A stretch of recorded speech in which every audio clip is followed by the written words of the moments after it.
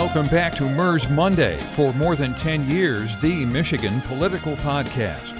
In this week's edition, MERS News names its Political Figure of the Year for 2022.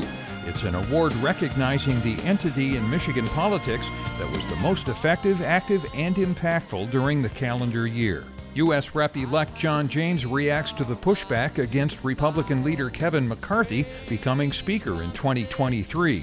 Donald Trump suggesting the Constitution be suspended, and if James is moving to Macomb County. And State Rep-elect Jamie Thompson talks about the need to end political infighting among Republicans in Wayne County and across the state. She says the party needs a leader, not 10 candidates for Republican chair. Now, here's MERS News editor Kyle Malin, along with MERS John Rurink and Samantha Schreiber. Thank you, Mark Bayshore. We've got an action-packed edition of MERS Monday coming at you. We're going to be naming our Political Figure of the Year for year 2022. For this segment of the podcast, though, I've got John Rurink and also on the other end, Samantha Schreiber. And we're going to bring in our first guest. It is the new congressman out of the 10th Congressional District. It is John James. He's going to be representing most of Macomb County, Rochester Hills in the 23-24 congressional session. Thanks for being on the podcast, Representative-elect John James. Hey, glad to be here. Thanks for having me. And everybody out there listening, happy holidays. Congressional member-elect John James, you got to be pretty excited by this. What's kind of your focus going into this job? What are you hoping to accomplish in your first term as a member of Congress?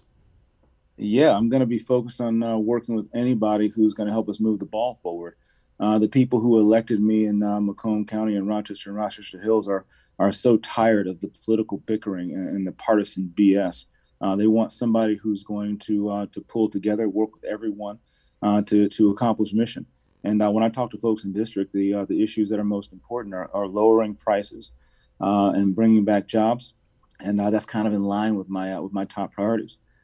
Bringing back manufacturing jobs, aiding common sense transition to EVs in the automotive industry, harnessing the great power of the arsenal of democracy, arsenal of innovation, having Selfridge Air National Guard base and arsenal of democracy in the same district for the first time. And Selfridge, that's a very key aspect of not just the district, but the state and the region.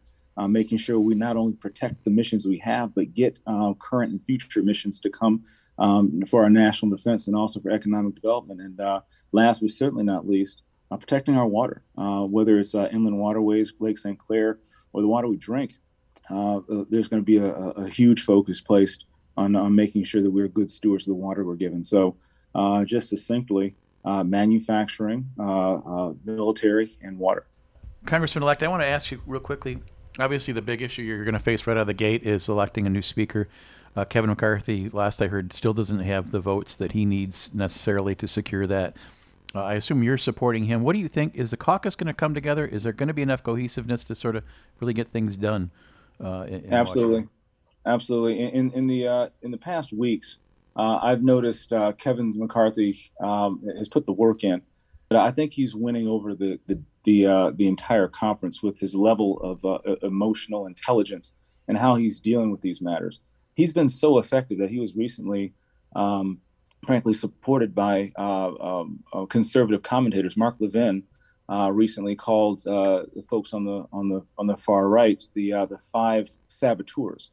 I think that Kevin is putting the legwork in to make sure that we're having the rules changes that will allow the conference to be more efficient without sacrificing our ability to accomplish mission for the American people, regardless of what party we're in. Because that's the goal, right? The goal is not to do anything other than to satisfy our oath and to make sure that we do things like I'm focused on doing, like bringing down prices, making our community safer, and bringing jobs back. So everything I've seen from Kevin is that he has the ability to stay focused on the mission, not get distracted by the distractions on the extremes of either party, and make sure we stay focused on keeping our nation safe. So this is obviously a brand new district. My question for you is, how closely did you monitor the redistricting process, and what made you think that this district was the best fit for you? Well, we this is a conversation I had with my wife, and we looked at this, and the goal has always been to serve. And when I looked at this opportunity to serve again, I looked and I saw, given my background as a business leader with the economy, with both the small business and defense and automotive, being a family supply chain automotive guy, I felt like I could help and contribute immediately to this district. And when you take a look at the fact that you have an Air National Guard base in the district with that military back and also a high veteran population, being a combat veteran myself, understanding the struggles that veterans go through, not only reacclimating to society, but also with substance abuse, this is an area that I felt like I could sympathize with, and I could bring my service and background and experience to bear. This is an area that is very blue collar. There's a very high immigrant population, and I understand what it means for so many families who have come to this state, to this district specifically, to have a shot at the American dream, just like my family came from the Jim Crow South to the Detroit area to have a shot at the American dream, to work hard, and as a result of manufacturing, we're able to have a better life. But when you look around, there are so many people who are seeing the middle class being cratered, seeing opportunity fleeting, and having somebody who has the experience, the wherewithal, and frankly will never give up, I think is needed.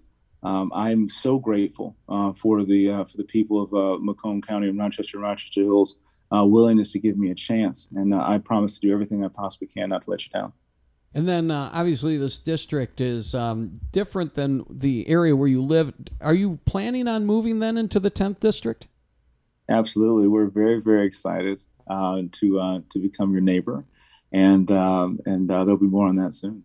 John, I wanted to ask you about the future of the Republican Party. There's a lot of angst about where the party is going right now. What's kind of your vision for what the party is going to do, and who's going to be the leader of the party in Michigan? I'm the only Republican in Congress from Southeast Michigan, and I will be the last if Republicans don't learn from their mistakes, stop the infighting, and support the most conservative candidate who can win each district and the most conservative policies that can pass the legislature. I can't overstate it enough. Anyone who will put ideological purity over winning elections, anyone who will put their egos over the people is not fit to lead. I'm willing to work with anybody who recognizes the priority of the mission is to help people, not self-aggrandize. And I'm excited to lead by example. On Saturday, former President Trump tweeted that the Constitution should be suspended in light of the Twitter revelations of Friday. Should the Constitution be suspended, Mr. Dames? I think you know better than that. I think you know better than that. That's kind of a crap question, but I appreciate the opportunity to answer it head on. I swore an oath to the Constitution, not to any party or person. I've said that many, many times.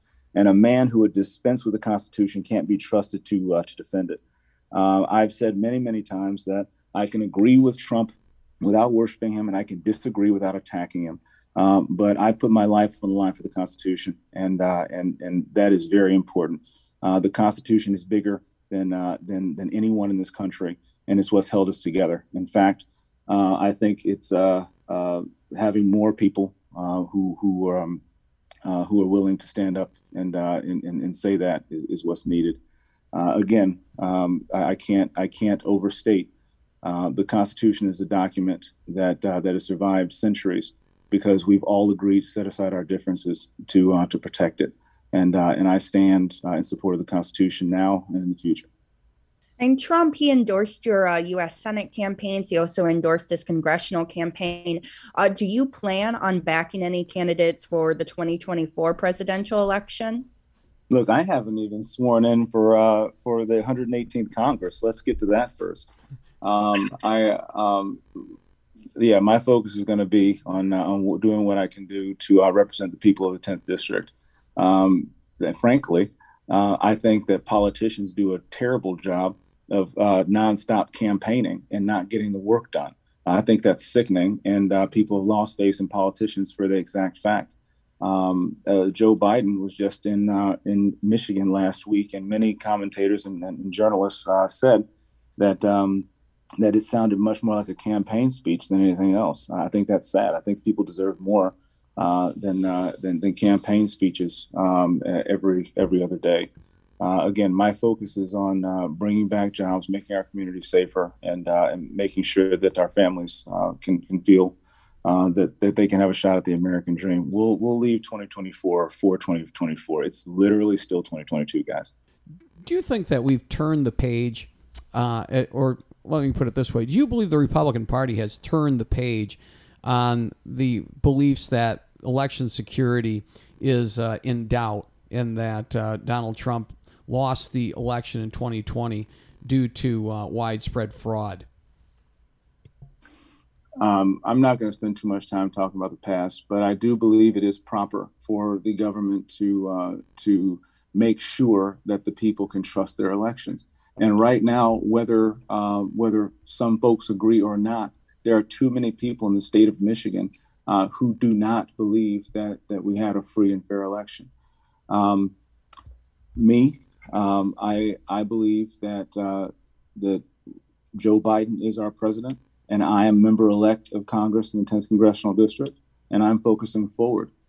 Focusing forward is the only thing that's going to get us out of the quagmire of these inflation rates that are hurting American families, jobs that are continuing to grow, and middle classes that are continuing to grow overseas and not in our own backyards, and our communities where people feel less safe. Let's focus on the future. Let's focus forward, and let's work with everyone in both parties to make sure that happens. We have to serve the people, and dwelling in the past is not doing anything for that. All right, John James, he is a member of Congress-elect representing the 10th District, Republican, and we appreciate you joining us on the podcast. Hey, thanks a lot, guys. Appreciate it.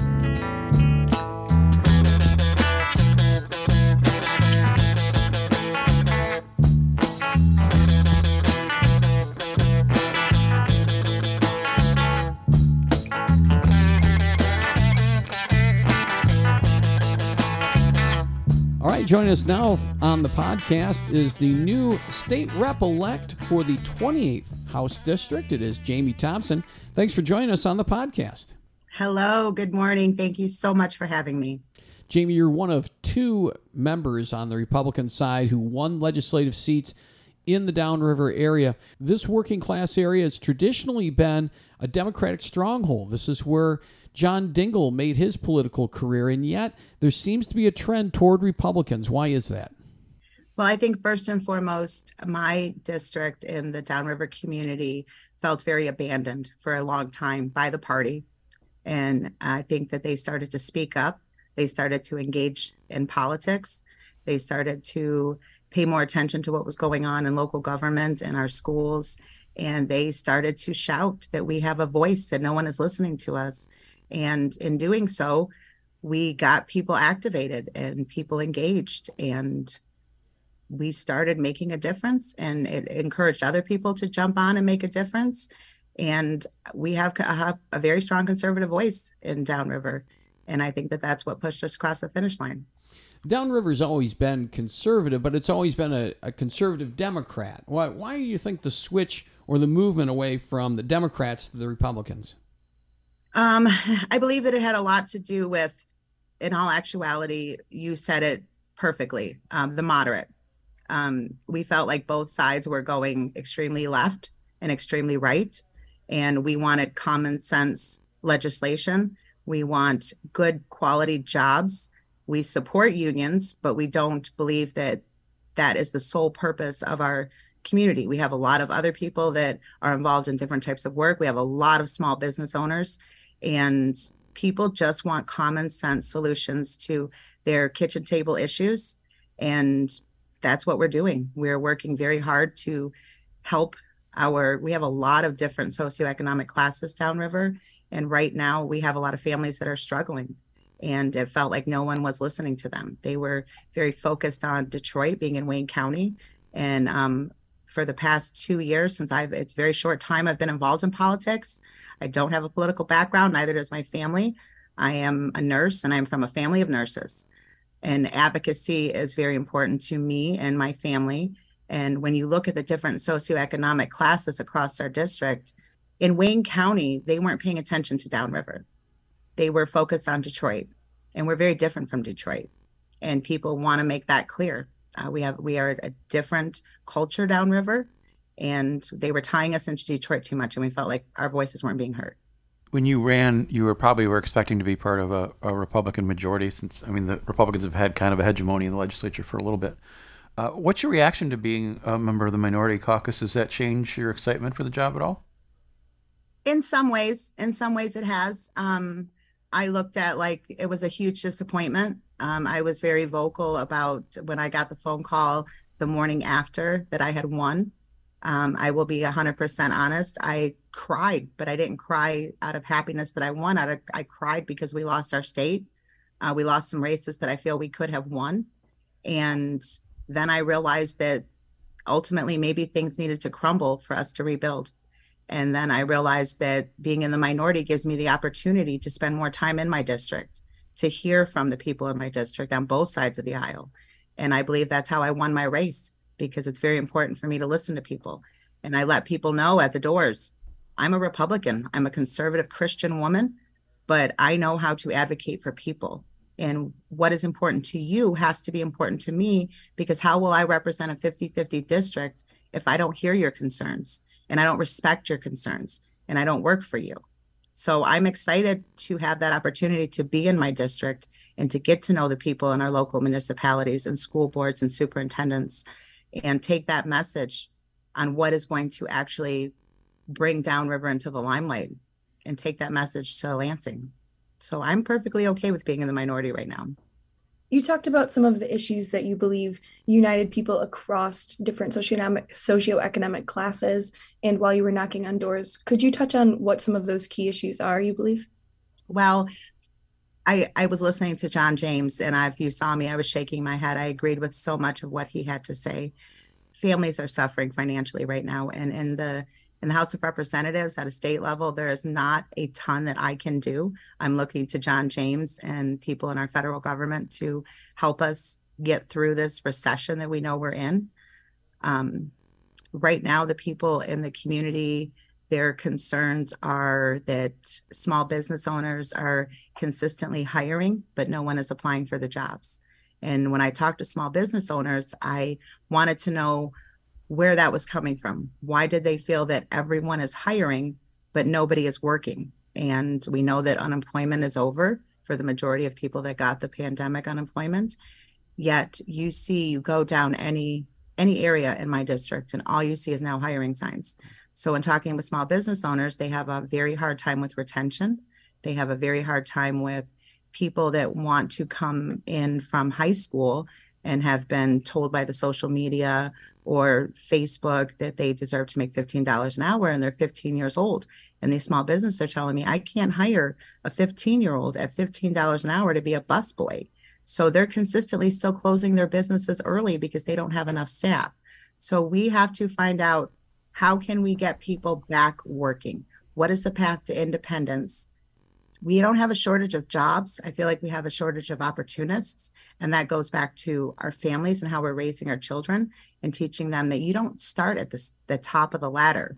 You know, true hard work means that you start and you work your way up. And we had a lot of discussions about that.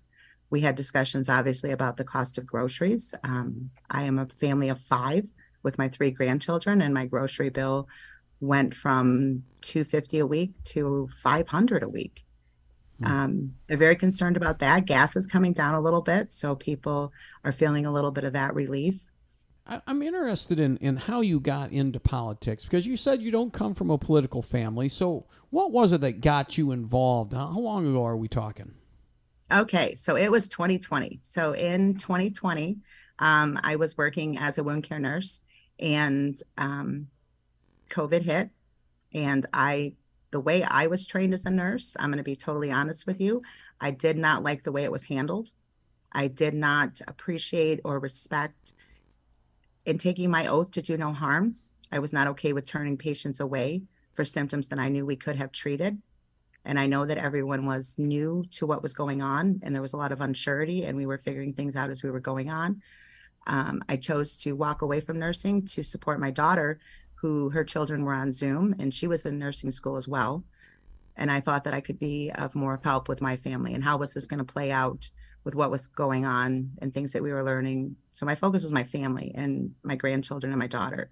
So they moved back home and we started helping them.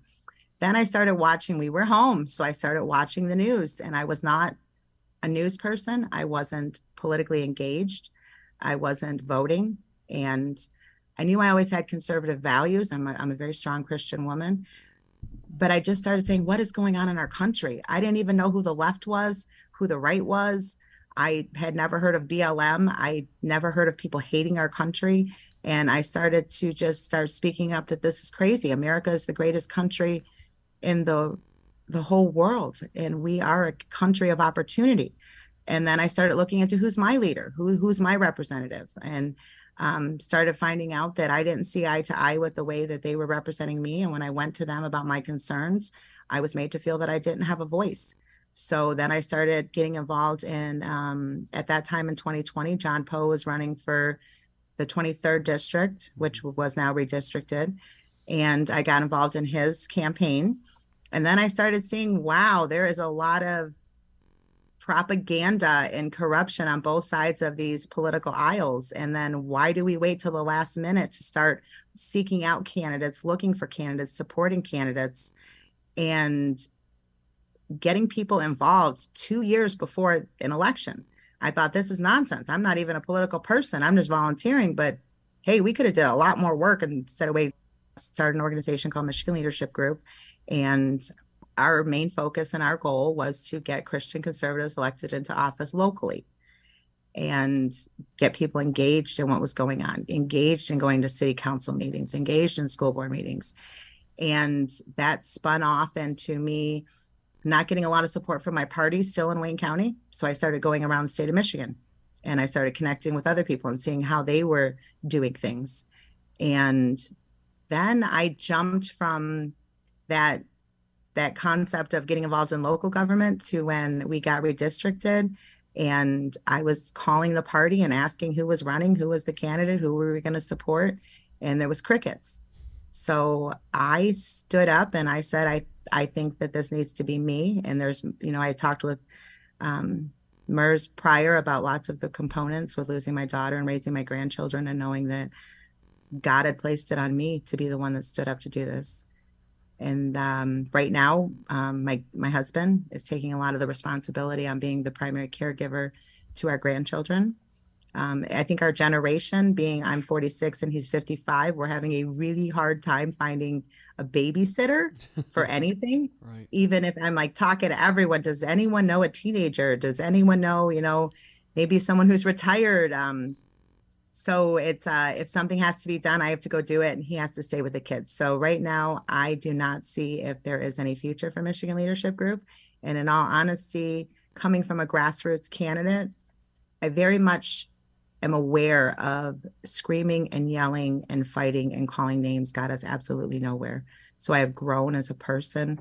My eyes have been open to the real politics that happen in Lansing and the lack of respect for our leadership in Lansing and the dynamics, right?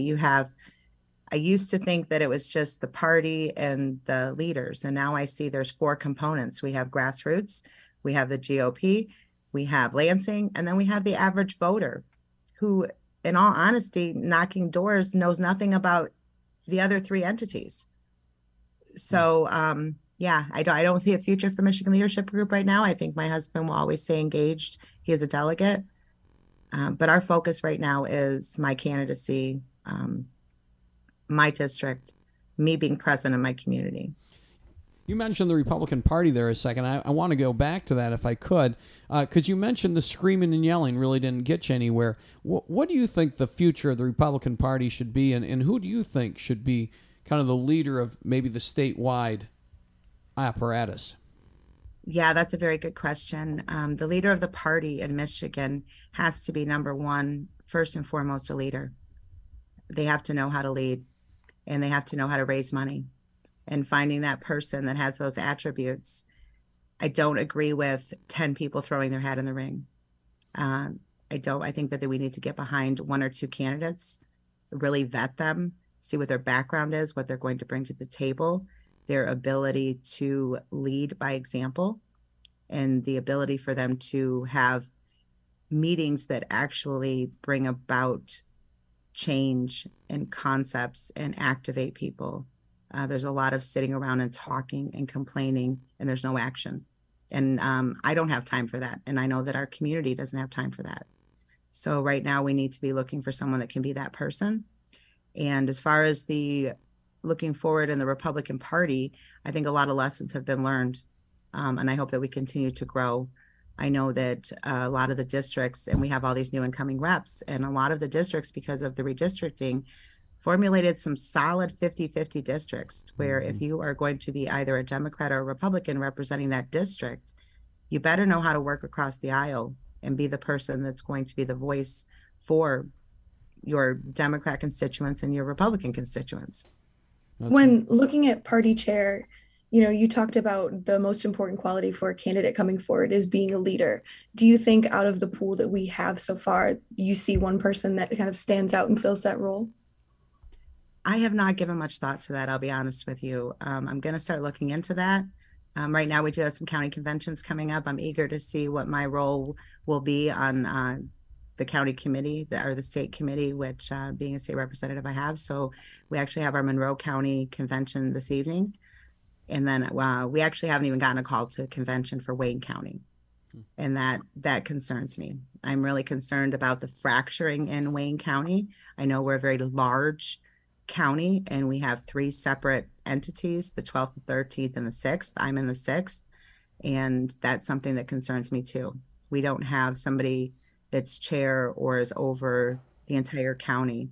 And the way we were broken up, the dynamics are very different. For example, in my 6th congressional district, it starts in Northville, takes an L down to, or a straight line down to Belleville, and then over to Groseal. So what we have in common, people from maybe Groseal and people in Northville is very different. So I'm more concerned about the county right now and getting a chair for our county that can represent that entire community and give representation from downriver into the 6th congressional. That's really my focus right now. So I'm going to be looking into who I would get behind for chair, but right now I haven't even really given it any thought. In the past, hasn't the Republican Party in Wayne County split it up based on congressional districts? It did. And when I got involved, I thought, this is confusing. Mm-hmm. There was, at that time, there was the Wayne 12th Congressional District, then there was the Wayne 12th, and then the Washtenaw 12th. And even still, I'm hearing that we're still going to be split into the Wayne 6th Congressional and the Wayne 6th Local. You try to look up legislation or look up bylaws, and all I hear from people is Wayne County kind of does their own thing. I'm not really comfortable with that. I don't like that. And I feel like that's where we lost a lot of Republican votes in Wayne County, because we don't have strong leadership in Wayne County. Well, we'll keep an eye on that as well, because obviously Oakland County has had different congressional districts and they seem to be able to stay unified, and the same thing with Macomb County. And exactly. And I actually spoke with Vance Patrick, who's running for Oakland County chair, and he was telling me the same thing, that based on population, they're only not very far off from us. Right. So what is going on with Wayne County? That's what I want to know. Well, congratulations on your victory, and we look forward to covering you and watching what you do in Lansing. Thank you. You guys are going to see a lot of me when it comes to helping our families and helping our small business owners downriver. So I'm very excited to get to Lansing and begin work and represent my community to the best of my ability. So thank you very much. Jamie Thompson, she is the state representative-elect in the 28th District.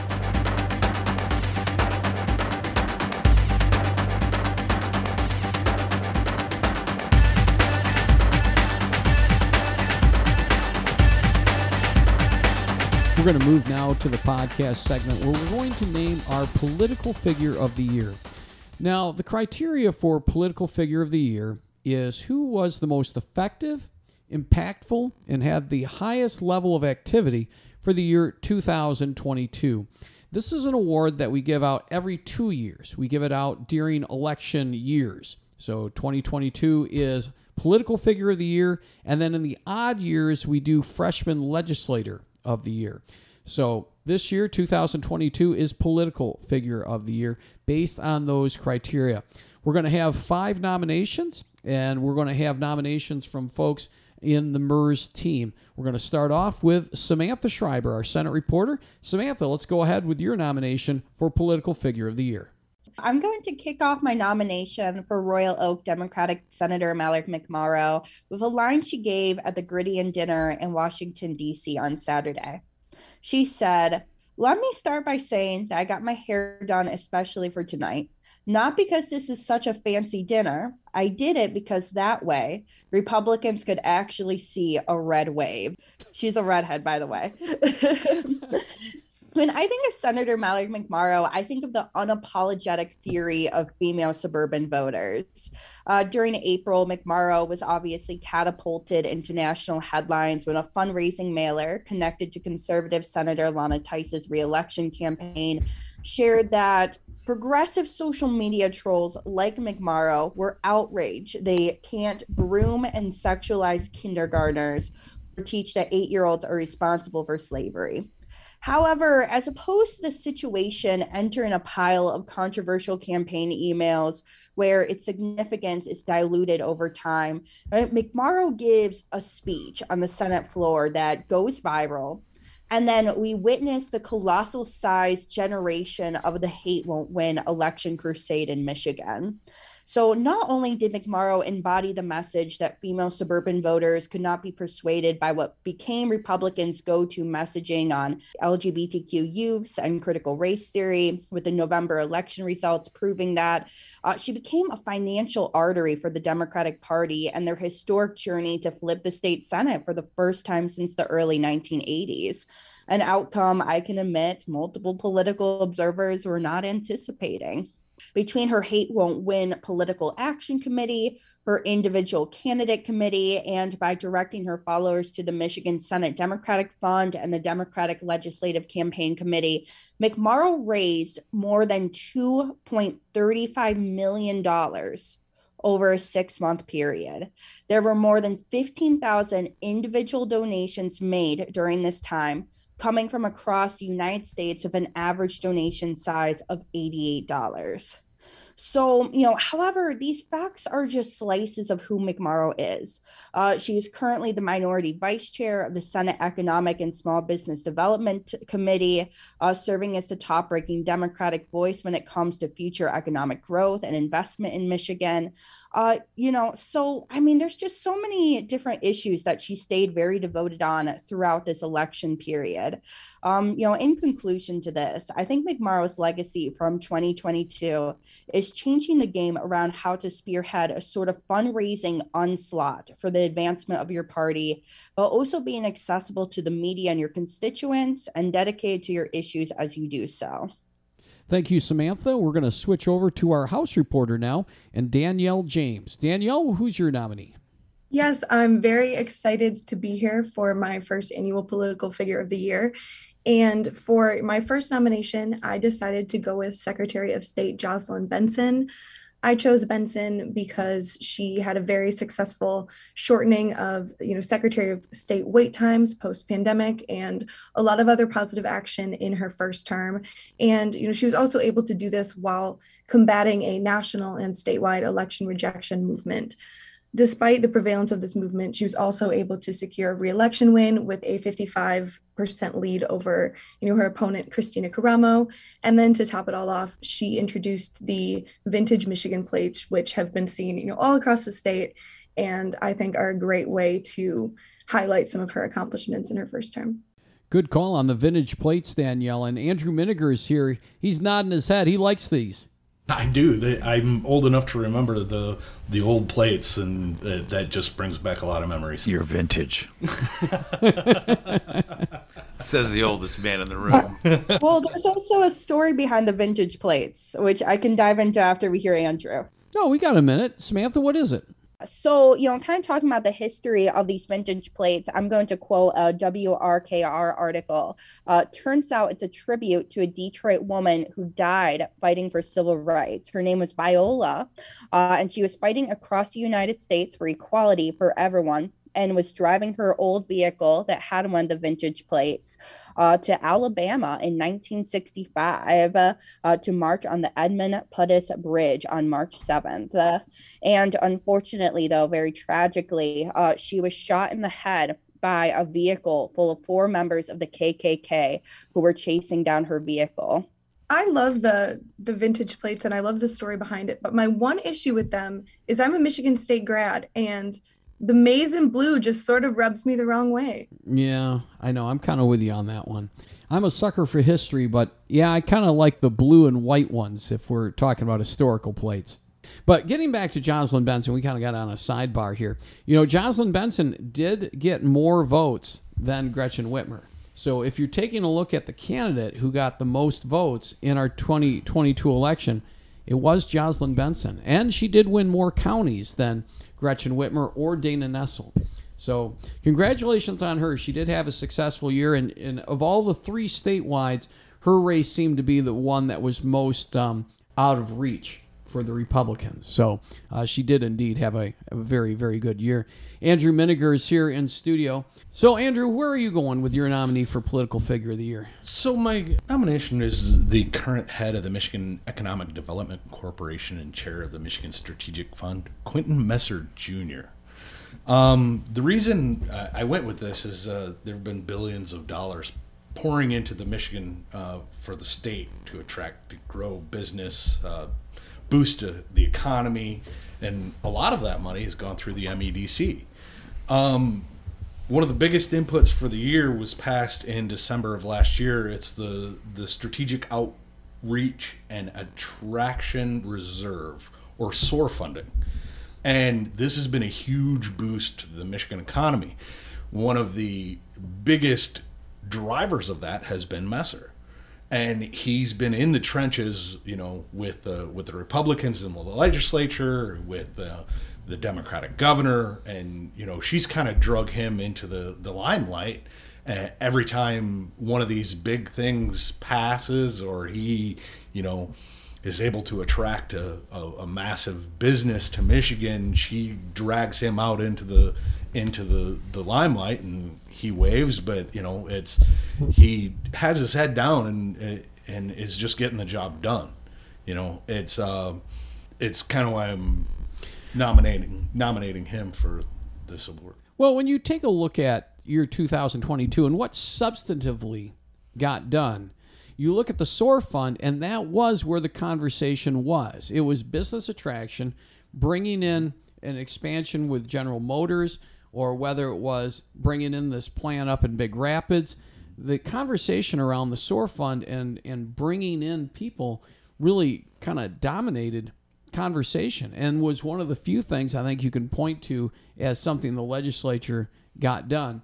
Or you can take a look at and say, well, some of these last fundings, well, they haven't quite approved them yet. But at the head of that has been Quentin Messer, and has been the one who's really driving the train and getting this work done as a representative of the MEDC. Well, even outside of abortion, if it weren't for abortion, I think that the economic issue would have been the biggest issue, out there this election cycle. So, this would have played heavily into it as well, in my opinion, at least. So, I think that's one of those driving factors that would have set and other parties up for. And for folks who haven't talked with him, I've sat down with him a couple of times. He is just laser focused, and he is super serious about his job and his mission over at MEDC, and it's just fascinating to watch, because he is just, he's hardwired for this stuff.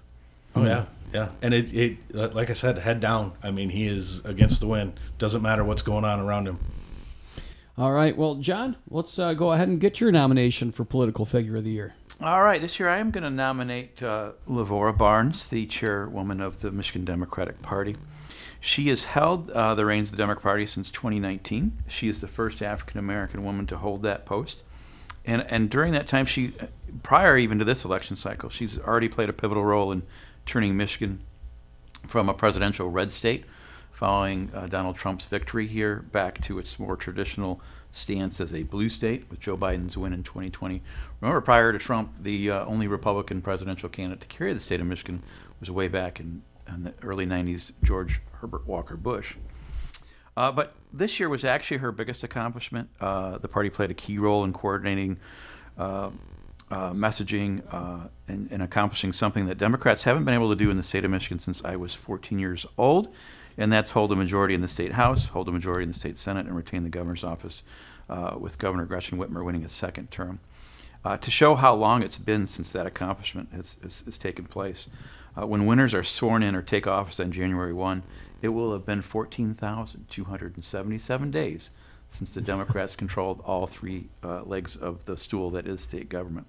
And let's not forget, besides the legislature, they held the Secretary of State's office, which we've already talked about, the Attorney General's office. They swept all the education races. There's lots I could go on and on about what happened this year as far as the Democrats' success. But that doesn't happen without coordination. It doesn't happen without a party that isn't or is free of division and backbiting and fighting. And clearly the Democratic Party this year did not have that. Obviously, LeVar Barnes had a lot of good things going for her. She had strong incumbents, the top three seats. She had Prop 3, which put wind at their backs. But she still had to be the one that coordinated it all together. So that's why I'm nominating LeVar Barnes for Political Figure of the Year. Thanks, John. In the past, we have always nominated folks and individuals for this award. And I really wanted to find the one individual who is responsible for Proposal 3 and reproductive freedom for all. But every time I asked, who was the figure? Who was the person who was kind of driving the train for Proposal 3? I kept getting steered back to the fact that this was a group effort, that there were many people who were involved in what became Proposal 3. And so that's why I'm going to nominate this year an organization, Reproductive Freedom for All, the organization that led the charge for Proposal 3.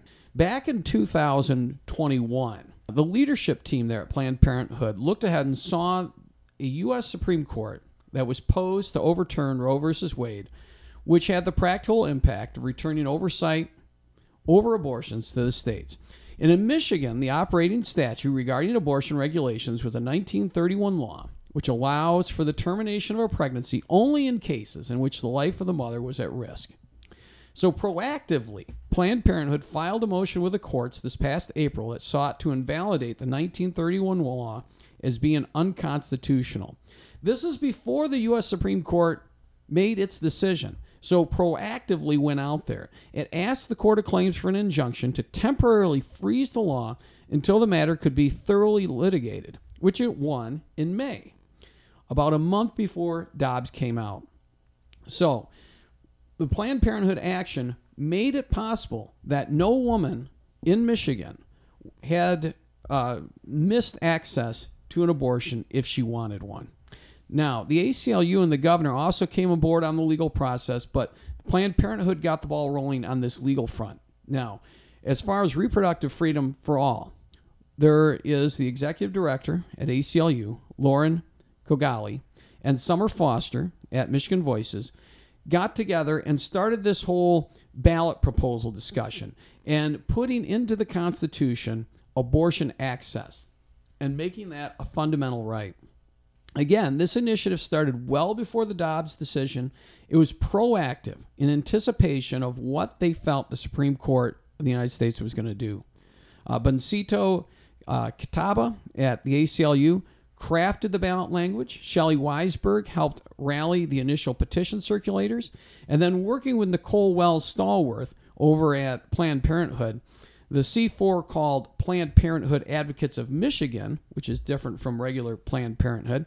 These groups were proactive in preparing for the Dobbs decision by getting language approved by the canvassers, circulating petitions well before the June 24 decision. The petition drive gave people who were angry with the ruling an outlet to do something, gave them something to do, and the petition circulating collection numbers exploded. as the number of circulators doubled in a matter of 2 weeks. By the time Reproductive Freedom for All filed their signatures, they claimed they had 900,000, but it ended up being 750,000. Either way, far in excess of anything they needed, and well more than any ballot proposal had ever collected in the state of Michigan. So once given the name Proposal 3, again, the campaign committee raised more than $44 million to pass constitutionally protected abortion access that was framed by opponents as being the most expansive in the country. Even though they had strong pushback from the Catholic Church and Right to Life, Proposal 3 won with 56.6% of the vote. It passed in 26 counties, which is 8 more than where the governor won, and it received more votes than the governor or any statewide elected official, including Jocelyn Benson. Planned Parenthood and its allies were able to harness the energy and use it to not only pass the reform it wanted, but help political allies like Governor Whitmer, Attorney General Dana Nessel, and the Democratic legislative candidates win their election. Without offering an opinion on the substance of the proposal, this group showed an ability to be effective, impactful, while displaying a high degree of activity. And so, for these reasons, I'd like to nominate Planned Parenthood and the whole team at the Reproductive Freedom for All as the political figure of the year. All right, so now we're going to play the Jeopardy music, and there you go. You already kind of got it. Here we go. I'm going to phase right into that, and we'll be back in just a second.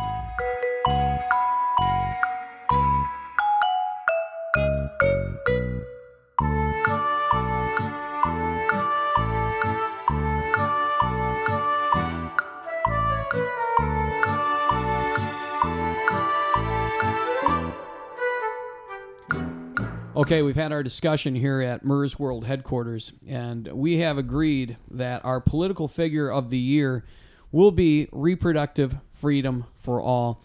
And Andrew, this is going to be a break for us because usually a political figure, you think of a person, but it's just hard to ignore the impact that this group had on the ballot top to bottom this year in 2022. Yeah, absolutely. They brought out the young folks. I mean, there were people standing in line at MSU and U of M and Ann Arbor, all college age kids that were waiting to vote. And the one issue that really brought them out was the abortion issue and Reproductive Freedom for All. I mean, their campaign was, as you said, one of the most effective in Michigan history. And if it wasn't for them being proactive, Danny, we might not have ever voted on it anyway. There was only 3 states in the country that voted on abortion on November 2022, Michigan being one of them. Getting this on the ballot, the historic amount of signatures, but also watching the way it motivated voters, especially young voters on college campuses to come out and vote blue. I think that really shows why Planned Parenthood deserves this. I covered Brody Hall on election night, November 8th, and I think at around midnight, there was still a line of several hundred people out the door kind of waiting to do same-day registration and get in there and vote. And I think that really says something. Sam, this had an impact on candidates up and down the ballot, didn't it? Yeah, I mean, I'm just going to reference back to who I nominated, Senator McMorrow, for a second, because the week of the U.S. Supreme Court overturning Roe v. Wade, she had spoken on the Senate floor about, how after she had given birth to her daughter, she had placed an IUD that punctured her uterus, and she required a D&C procedure. Now, a D&C procedure does fall under the umbrella of, what is defined as abortion care.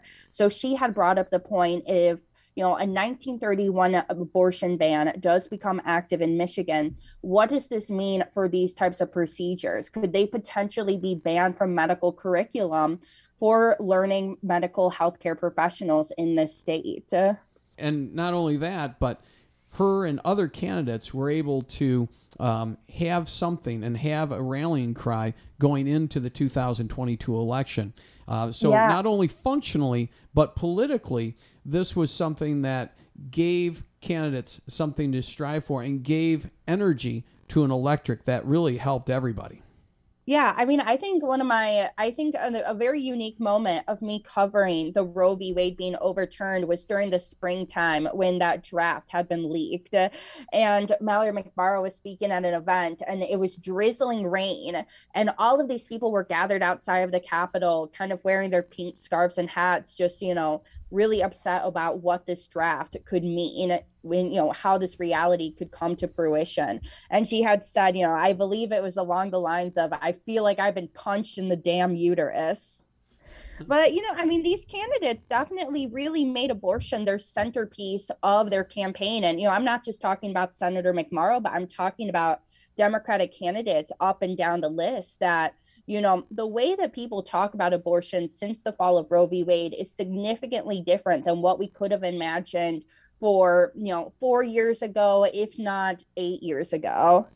Absolutely. And Whitmer was able to frame, Tudor Dixon with that issue as right out of the gate as being, extreme on abortion, which really helped her in the polls. And she glommed onto that issue almost immediately. Very good. Well, thank you, everybody, for participating in our nominations. Next week, we are going to do Democratic Legislator of the Year, an award, John, that it looks like we're going to have to rename for 2023 because we've always given it to the person in the minority who has been the most effective as a legislator in the last calendar year.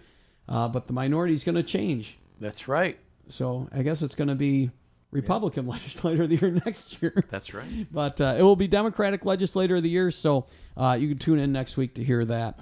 Post-production of the MERS Monday podcast is by Mark Bayshore Audio in Okemos. Also, thanks to AT&T for sponsoring this and all our other podcasts. For the boss, John Rurik, and the rest of the crew, I'm Kyle Malin. Until next week, take care.